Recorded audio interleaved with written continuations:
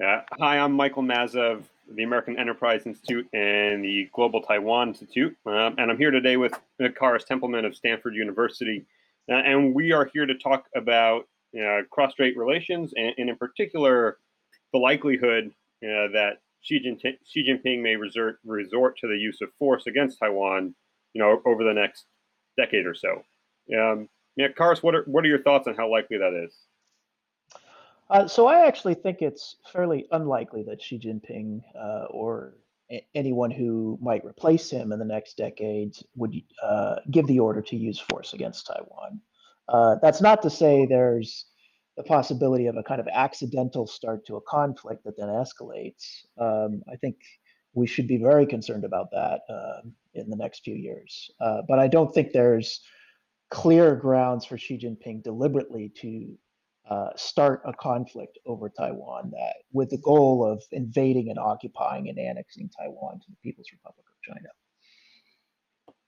What do you think could precipitate such a decision? So the most obvious and the conventional one is a declaration of independence from a Taiwan leader. And I think the likelihood of that was much greater, say, 15 years ago when you had Chen Shui-bian in the presidential hall and a lot of pressure on him from his pro-independence base to move towards a de jure independence position. And I think the current president of Taiwan, Tsai Ing-wen, is much more cautious and careful about how she approaches cross-strait relations and the language she uses, and so she's a very responsible steward of cross-strait relations, especially from the United States perspective, because we're the ones likely to be drawn into any kind of conflict over Taiwan. So what I worry about a little bit, I think, in the future is if when Tsai Ing-wen is term limited out and leaves office, the person who replaces her may be tempted to go back to the Chen Shui-bian era approach, um, uh, particularly if that person is from the DPP.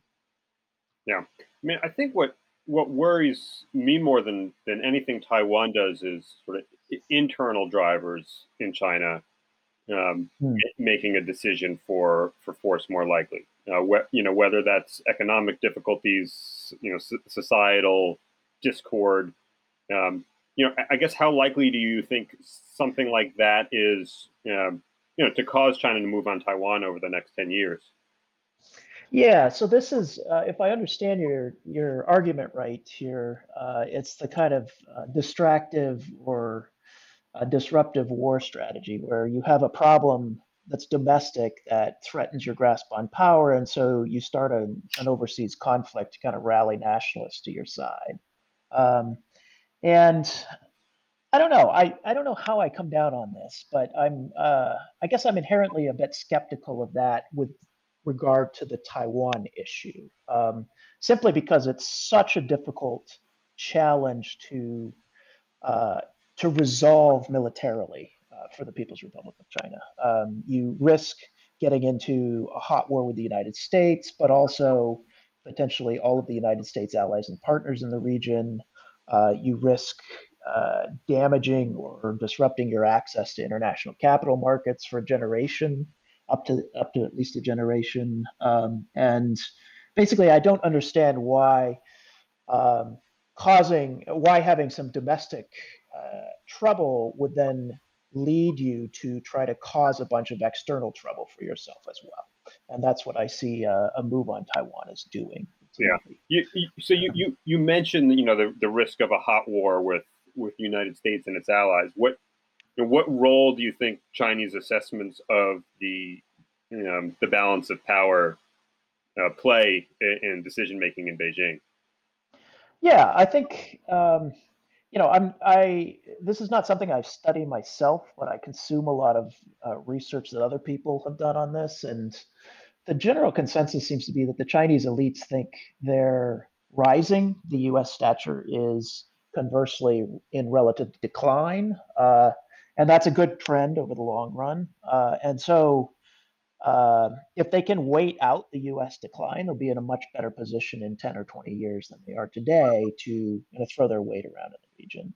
Um, The caveat there is that the next 10 or 20 years, even from a Chinese perspective, are quite dangerous because the US really is in relative decline. Declining powers tend not to take it easily and tend to lash out, or so IR theory leads us to believe. So um, that all of those things suggest there's actually reason to be kind of cautious and careful in Beijing rather than to take uh, rash, risky actions that might make it more likely that the U.S. lashes out at China.